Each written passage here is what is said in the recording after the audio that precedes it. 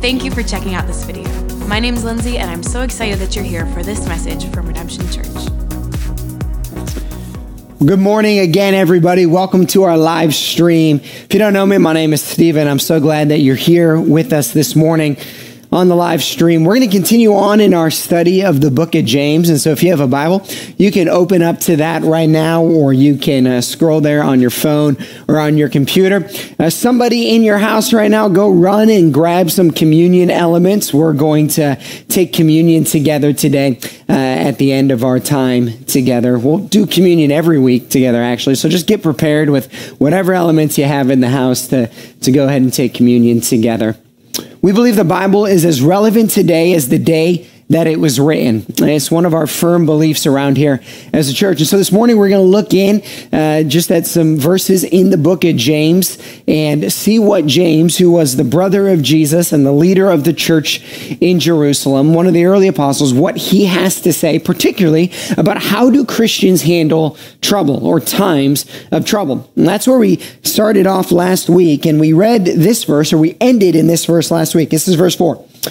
Of James chapter 1. It says, "And let steadfastness or endurance have its full effect, that you may be perfect and complete, lacking in nothing." So let me recap last week. There's trouble that exists in the Christian life, but there's a reason for joy in the midst of the trouble. We don't take joy in the trouble itself. Nobody likes tragedy. Nobody likes trial. Nobody likes temptation. But in the midst of that, there can be joy because of what's produced on the other side. We consider it joy because there's an opportunity to grow. As the verse says, to be perfect and complete, needing nothing. The perfect and complete is just a fancy way of saying being more mature or being more like Jesus. And so we take joy in what the trial can do in us and through us, that on the other end, we can look more like Jesus. That's what this particular verse says. It says to let steadfastness have its full effect. The trial itself doesn't produce maturity. You and I can go through trial and be worse off on the other end. We can be less like Jesus on the other end because the testing might produce inside of us bitterness or anger or resentment towards God or another person. No, the trial has its full effect. Endurance, therefore, has its full effect when we successfully move through the trial. And so that's the aim, to successfully move through the trial, that let endurance have its full effect so that you and I might look more like Jesus on the other side. Now let's hop down to James chapter 1, verse 12. Verse 12 says this, "Blessed is the man who remains steadfast under trial. For when he has stood the test, he will receive the crown of life, which God has promised to those who love him." And so in verse 4, it says, let endurance have its full effect. And then in verse 12, it says, blessed are those who endure, who let endurance have its full effect, that there is a crown of life that God has promised to those who endure during the trial, who successfully make it during the trial. Just enduring the trial doesn't mean anything. Successfully enduring the trial is what means everything. That's what produces spiritual maturity inside of us. Now, James 5:1, 5 through 11, almost seem to go in a different direction as you're just reading through the book. And so the best way for us to understand this is verses 5 through 11 are a parentheses between verses 4 and 12. And what they do is they help us get from verse 4 to verse 12. Verse 2 tells us there's a trial. Verse 4 tells us to let endurance have its full effect. Verse 12 tells us there's a blessing. There's a crown of life on the other side. Verses 5 and 11 teach us how to get there. So this morning, what I want to talk about is how do we have stability in the midst of the storm? And right now, some of us, our lives are pretty unstable. Do I have a job? Do I not have a job? Is my income coming or is it going? Are they sick? Is it the virus or is it something else? What am I going to do with these kids every day for the next 2 weeks? There's questions. There's instability. And for some of us, the pendulum in our life right now feels like it's swinging back and forth like crazy, where every bit of news, every new closure feels like it's producing more and more instability in our life. This text teaches us how to stay stable in the middle of the storm. How to stay stable in leading your family. How to stay stable in your relationships. How to stay stable in your mind and in your heart. What the text is presenting is that there's this danger for the Christian that once we get into the midst of the storm, that our pendulum starts swinging. And so one time we're fearful, then we have faith. We're afraid, but then we trust. God's got this, God doesn't. God's way maker, God's disappeared. God's going to take care of me. I feel all alone. And it produces this instability in our lives. So how do we stay stable in the midst of the storm? Well, James teaches us how to do that in verses 5 through 11 so that we might arrive at verse 12. Here's what he says. If any of you lacks wisdom, let me clarify. You do lack wisdom.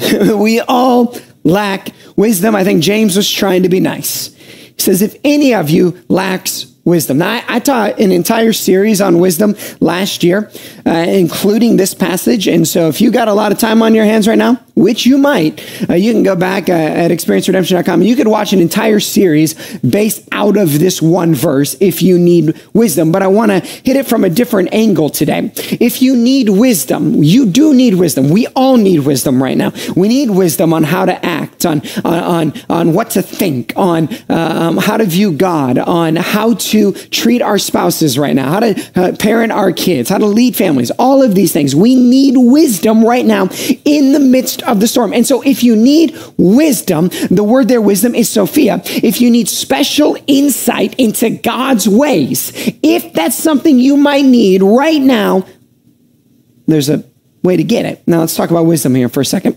Biblical wisdom is a coming together of knowledge and discernment. And so when biblical knowledge meets Holy Spirit discernment, it produces wisdom. On the other side of going through the process of obtaining knowledge and discernment is wisdom. And the way to be stable in the midst of the storm is to have an adequate, sufficient supply of godly wisdom. And so when you need wisdom, go get knowledge. Go get biblical, godly knowledge. Let me tell you about your quarantine. Your quarantine is correct when you're consuming more Christian content. Your quarantine can have its full effect when you're consuming as much Christian content as you can. And some of you are like, listen, I've been watching a lot of Little House on the Prairie. Doesn't count. There are sermons to listen to. There are studies to get into. There are books to be read. There are podcasts to download. There's the Bible to get to know. 1,189 chapters of it, 30-something thousand verses, 66 different books, all pointing to Jesus and his redemption and his gospel. Let this time be a time of incredible content consumption, where you're gaining knowledge. You're listening to it. You're watching it. You're reading it. And you're consuming it. And it's coming into you. It's getting into your mind. It's getting into your heart. It's speaking to your soul. You're consuming content. And then when you consume that content, then you're gaining the proper knowledge. And by the way, you're probably consuming a lot of content. The question is it the right content? There's so much content available right now, right? We get it on our phones. We get it on Netflix. We get it on all those TV shows. And I'm watching Netflix like the rest of you right now. But are you consuming enough of the right content? Is the right stuff getting in so that you might get the right knowledge? See, if if wisdom is a combination of knowledge and discernment, well, then it has to be the right knowledge and the right discernment. In other words, it has to come from the right source. So gain knowledge through the scriptures, through other avenues. And then when you gain the knowledge, that knowledge connects, it comes together with discernment. If you need wisdom, he says, ask. Well, what does it mean when we ask God of anything? What do we call that? Prayer. We call that prayer. And so in this season right now of the world, in this season of your life right now, what's happening with your prayer life? Is it more than ever before? Is there time where you're just saying, you know what, I've got this time, I'm home. What if I mark out more time than I've ever marked out before? Daniel was one of the wisest men in the Bible. Why? He spent so much time in prayer. He set it up so that 3 times a day he was stopping to pray. You look at that and you say, well, maybe that was just ritualistic. No, maybe it was the only way Daniel knew how to get through his day. I have to pray 3 times a day because I need this prayer time to give me the discernment I need up to that point. And then I need that prayer time to give me the discernment I need up to that point. And then I need that prayer time to get me to the next prayer time. How's your prayer life right now? If you need wisdom, ask. Prayer is asking. And so when we pray, then what happens is the Holy Spirit takes the knowledge that we've just obtained, begins to work it out in our hearts, in our minds, and our souls, and discernment then begins to be produced through the content. And so when you have questions about what do I do? How do I lead? Well, when you have questions about where is this fear coming from? Why am I so anxious? You grab the proper biblical knowledge and then the Holy Spirit through prayer comes down and filters that out and it produces discernment on the other side. Now, biblically, another way to grab discernment is through conversation with godly people. That's why we have life groups, or that's why we have pastors. If you want to connect right now, we can set up Zoom meetings and make sure that you have a place to properly discuss what you're feeling, what you're going through, but through godly discernment, right? Through the Holy Spirit, through the proper knowledge, then it begins to produce wisdom. If you need wisdom, ask. Well, who? Who am I asking? Ask our generous God. I've used this metaphor before. It's one of my favorites. When I was growing up, I was in school, we had to sell candy bars to help raise money for our school. They were called the world's finest candy bars. That's what the label said. And they were actually pretty good. I mean, these pretty good candy bars. And I was a pretty ambitious elementary student. And so I knew if I sold enough candy bars, I got to get a day off of school or I got to go to Cedar Point.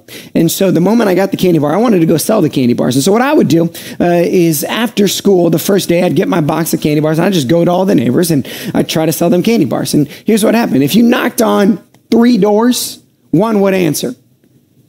And so if you knocked on 6 doors, 2 people would answer. And out of those 2 people that answered, typically 1 of them would buy, right? This is typical sales. And then when they did buy, they'd buy 1 or 2 or 3. If you hit the jackpot, maybe they give you a $5 bill. And so you go around and you'd ask for the sale and you get a couple people who would answer. And out of the people who would answer, a couple would buy. And out of the couple people who would buy, a couple of them would buy more than 1. But there was one person, it was actually my grandpa, who you wanted to go to his house, knock on the door, give him the pitch to buy the candy bars because 2 things were going to happen. 1, he was always going to buy, and he was always going to buy however much was in the box. And so you didn't want to show up at his house with only 6 in the box. You wanted to show up at his house with like 50 in the box because you knew however much you needed to get rid of, he was going to purchase. He was always going to buy, and he was always going to buy a lot. If you need wisdom, ask our generous God. What is the generous God? The generous God is the God who always answers the door, who always buys, and who always buys a lot. Which means when we go to God to ask him for wisdom, he's not going to sometimes answer the door, sometimes answer the prayer. He's not going to give you just a little bit of wisdom. He's going to give you as much as you need. And so when life is crazy, when you're feeling unstable, it's the perfect time to go to him in prayer because he's always going to answer.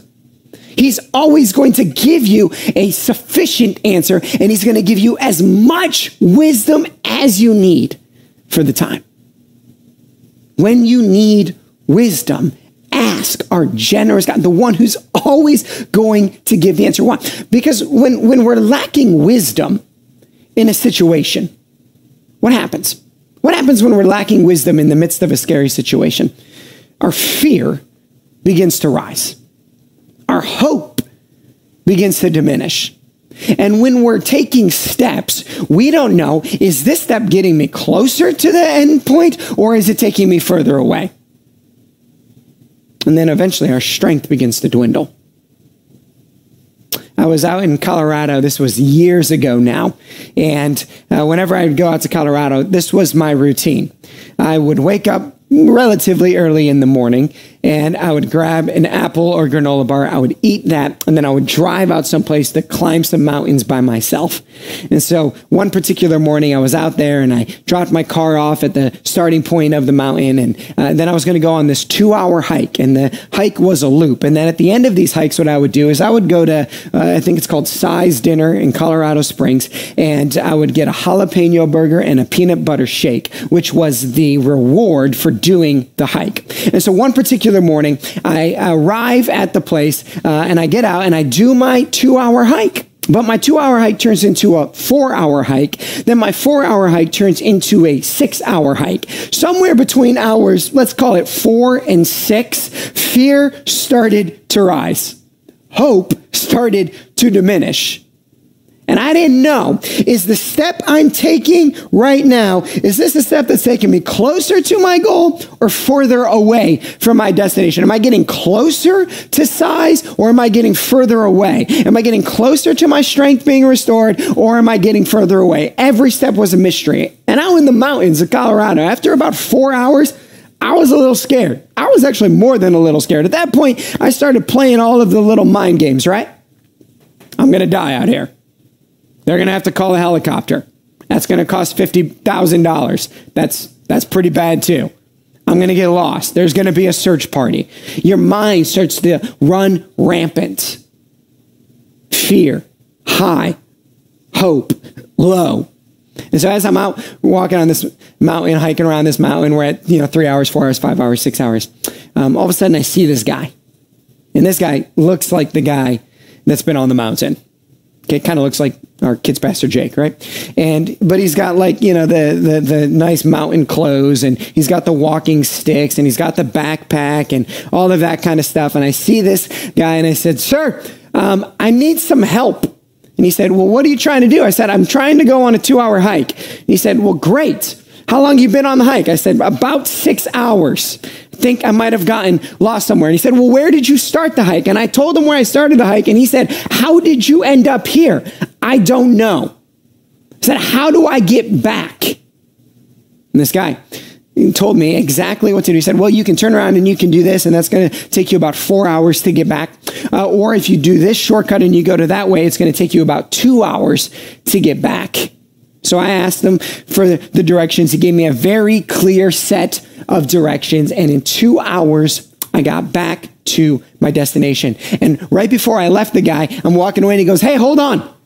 He goes, "You might want these." And he tossed me these healthy, good for you fruit snacks that were like energy burst. And all of a sudden my strength began to restore. Imagine had I been walking out on that mountain, lost now for 6 hours, fear actually on the rise, hope diminished that I'm ever going to get back. I've been lost for hours now, and I see this guy walking who clearly has the wisdom to get me off of the mountain, and I would have just walked right by him without saying anything. If right now fear seems high, hope seems low, you're not sure what path you're on, and your strength is beginning to dwindle in the midst of the trial or the storm, you have a God who knows how to get you where you need to be. Ask him. As foolish as it would have been for me to walk by that guy is as foolish as it is for us to not, in this time right now or any time of trouble, to stop and ask our generous God, because when he responds, our hope begins to rise. Our fear then begins to diminish. Our path then knows, I might not get back. Notice, the guy didn't say, let me snap my fingers and get you back to your car. There was still a 2-hour hike that I had to go. Just because I knew where I was going now, just because I knew there was an end point, didn't mean that the storm stopped, but now I had hope in the midst of it. My fear was gone and my strength had been restored, and my steps now had purpose again because I knew where they were taking me. Your steps can have purpose in the middle of the storm because you know where they're taking you. They're taking you to a place of fuller maturity in Christ. They're taking you to a place where you can rely on Jesus more. And as you're walking now, your faith can rise, your fear can drop, your hope can come up, and you can have the strength you need to get back to the destination so you can get into your car, you can eat the jalapeno burger, drink the shake, and experience the reward found in James chapter 1, verse 12. If you need wisdom, ask our generous God. He will give it to you. He's going to tell you how to get back to where you got to go. And it might not mean the storm ends right then, but at least now you know where you're headed. If you need wisdom, let him ask God, who gives generously to all without reproach, and it will be given him. But let him ask in faith. I'm in verse 6 now, James 1, verse 6. But let him ask in faith with no doubting. With no doubting. There's faith or there's doubts. I'm singing Waymaker and he's working even when I don't see it. Or there's, God, you must have abandoned me. Some of us right now, we're in this time where we're like, God, everything before all of this was so good. You were answering prayers. It's 2020. It's the year of double vision. It's the year of God's great abundance. You were doing all of these things. There were miracles in my life, and this was growing and that was growing and I was feeling great. Then all of this came and the bottom fell out. Some of us, we had this belief, right? And I even preached on this a couple weeks ago, to speak faith into the promises of God. And then all of a sudden the trials showed up and it's like, whoa, God, where did you go? But if you read the scriptures, oftentimes the path to double. Oftentimes the path to where God is taking you always goes through the valley. And so maybe when we were saying that 2020 is the year of God's great abundance, it's the year of double vision, right? Oh, this doesn't mean it's not. It just might mean that we were measuring the wrong things. We were asking for double in the wrong places. This could exactly be the year of double. It could exactly be the year of God's great abundance. We're just walking through the trial to get there, and he's faithful in it. But when we ask, we need faith. It says, in faith, no doubts. No doubting. Faith and doubting, they can't come together. Where there is faith, there's no doubts. Where there's doubts, there's little faith.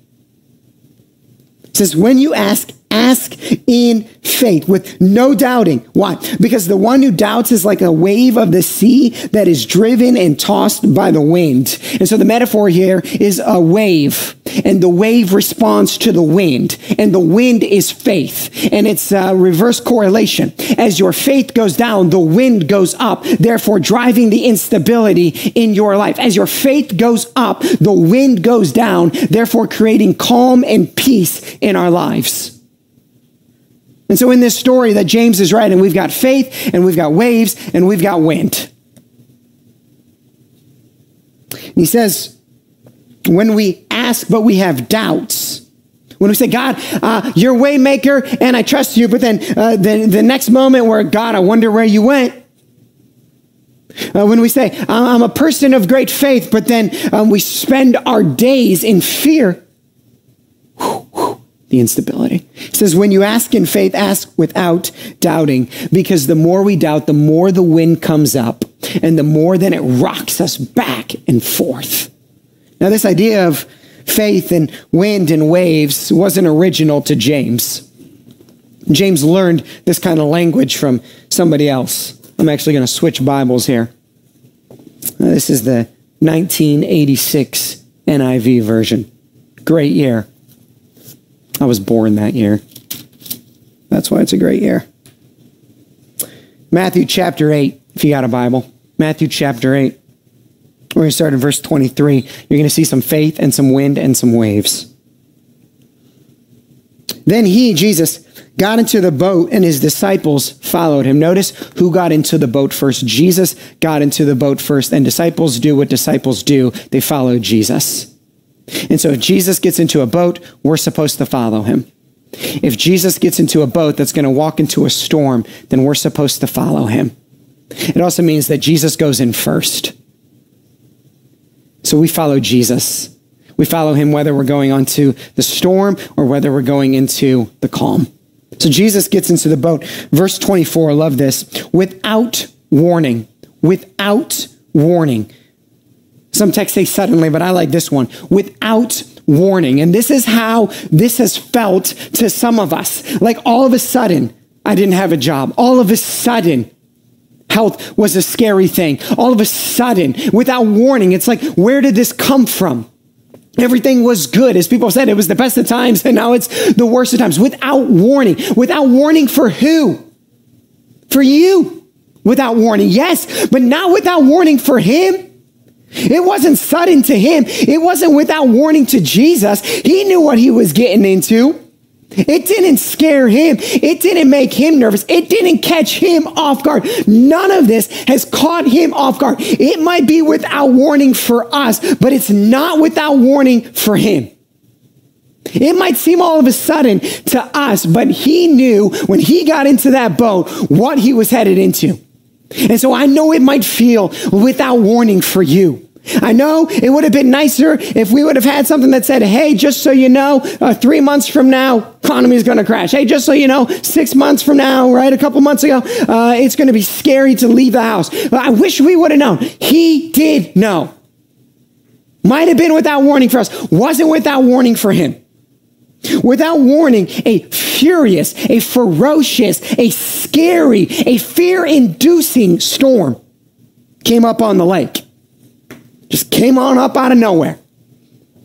So that the waves swept over the boat. So the waves now, wind and the waves, right? The waves now are crashing against the boat and they're creating instability for all who are inside the boat. And Jesus is sleeping. The disciples went, they said, you got to get woke. They woke him saying, Lord, save us. We're going to drown. We're going to drown. God, you just did an incredible miracle. In fact, you just healed a whole bunch of people. Like this is one of your greatest miracles. You healed a whole bunch of people. We got into the boat. It was the best of times. Now without warning, there's this storm. You're asleep. Wake up. We're going to die. I'm drowning. I'm scared. I'm afraid. We're going to die. He goes on in verse 26 and he replies, what? You of little faith. You followed me into the boat. I knew what was coming. You followed me into the storm. I knew what was coming. You of little faith, right? So the story shows us again. As faith is down, the wind is up, the waves begin to crash, and instability ensues. You of little faith, why are you so afraid? Sometimes Jesus asks questions in the Bible that we actually have to stop and answer. Not to just see them in the context of the story, but to stop and ask ourselves, why are you so afraid? Why am I so afraid? I know you have your answers. I know there's a long list of them, but Jesus is saying, if I'm here with you in the boat, if you followed me into this place, why are you so afraid? Why are you so afraid? If you trusted me before, why now are you so afraid? Why are you so afraid? Jesus asked them. Then he got up and he rebuked the winds and the waves, and it was completely calm. So then Jesus stands up and he rebukes the wind. In other words, then the wind begins to dwindle. And as the wind dwindles, then the waves dwindle and the calm ensues. Jesus then has control over the wind, which produces the waves, which causes the instability. So we have James saying, where's your faith? You got to ask in faith. You got James saying, when you don't ask in faith, the wind picks up and the waves begin to crash and instability is present in your life. Stealing from Jesus a story where faith got low, so the winds got high and the waves crashed. But Jesus is Lord over the wind. Jesus is Lord over the wind. Here's what I think that means. Jesus is Lord over the wind. Jesus is the Lord over faith. One text says that Jesus is the author and the perfecter of our faith. Another text says that he is faithful when we are faithless. It means that in this season right now, if we want the calm to ensue, or if we want the calm to continue, if we want the calm to come back, or if we want the calm in the midst of all of this, doesn't mean we're at the end of our storm. Doesn't mean that we've completely crossed the lake like in this story. But if we want the calm to come back, then the faith comes high. But here's the good news for those of us right now who are said, I don't know if I have enough faith. Jesus is the author and perfecter of faith. Which means the only prayer that you might need to pray right now is the prayer that was prayed by the Father. Give me faith. Give me faith. I need faith right now. I need faith right now, and let God bring the faith. Let Jesus give you the faith. Let Jesus fill your faith so that the wind will calm down, so that the waves might stop, so that you might be able to live in calm, so that when the question is asked, why are you so afraid? You can look back and say, I'm not anymore. I'm not afraid anymore. I followed Jesus into this. Jesus is with me in it. My faith is high. The wind will stop. The calm will come. Doesn't mean you're back to the destination, but now the journey has purpose. Now the fear is down and the hope is up, and you have all the strength that you need to get through it. You know, this isn't the only story with wind and waves and faith too. There's another one. Guy by Peter. He's on a boat. Jesus is walking on the water, and Peter goes, hey, if that's you, tell me to come on out. Peter comes on out. He starts walking. What does he do? The winds and the waves start to pick up. And as the wind picks up, right, his faith is dwindling. And Jesus says, Peter, where's your faith? Where's your faith? And it said that Peter's mind or his eyes got taken off of Christ. So what do we do right now? What do we do right now, friend? We keep our eyes on Jesus, the author and perfecter of our faith. We keep our eyes on Jesus, who fills us with faith. And the more faith that rises up, the winds will fall and the calm will come. Not like the mountain story. Doesn't mean the storm is over. Doesn't mean I was immediately back at my destination. But it now means that I can walk back with a purpose. And so if we're going to walk through this storm, let's walk through it with a purpose. I need wisdom. I'm going to ask him for it. I'm going to ask him in faith. He's going to provide it to me. And I'm going to get to the destination. The blessing on the other side of looking and being more like Jesus. Thanks again for joining us today. If you'd like more information on our church, visit us online at experienceredemption.com.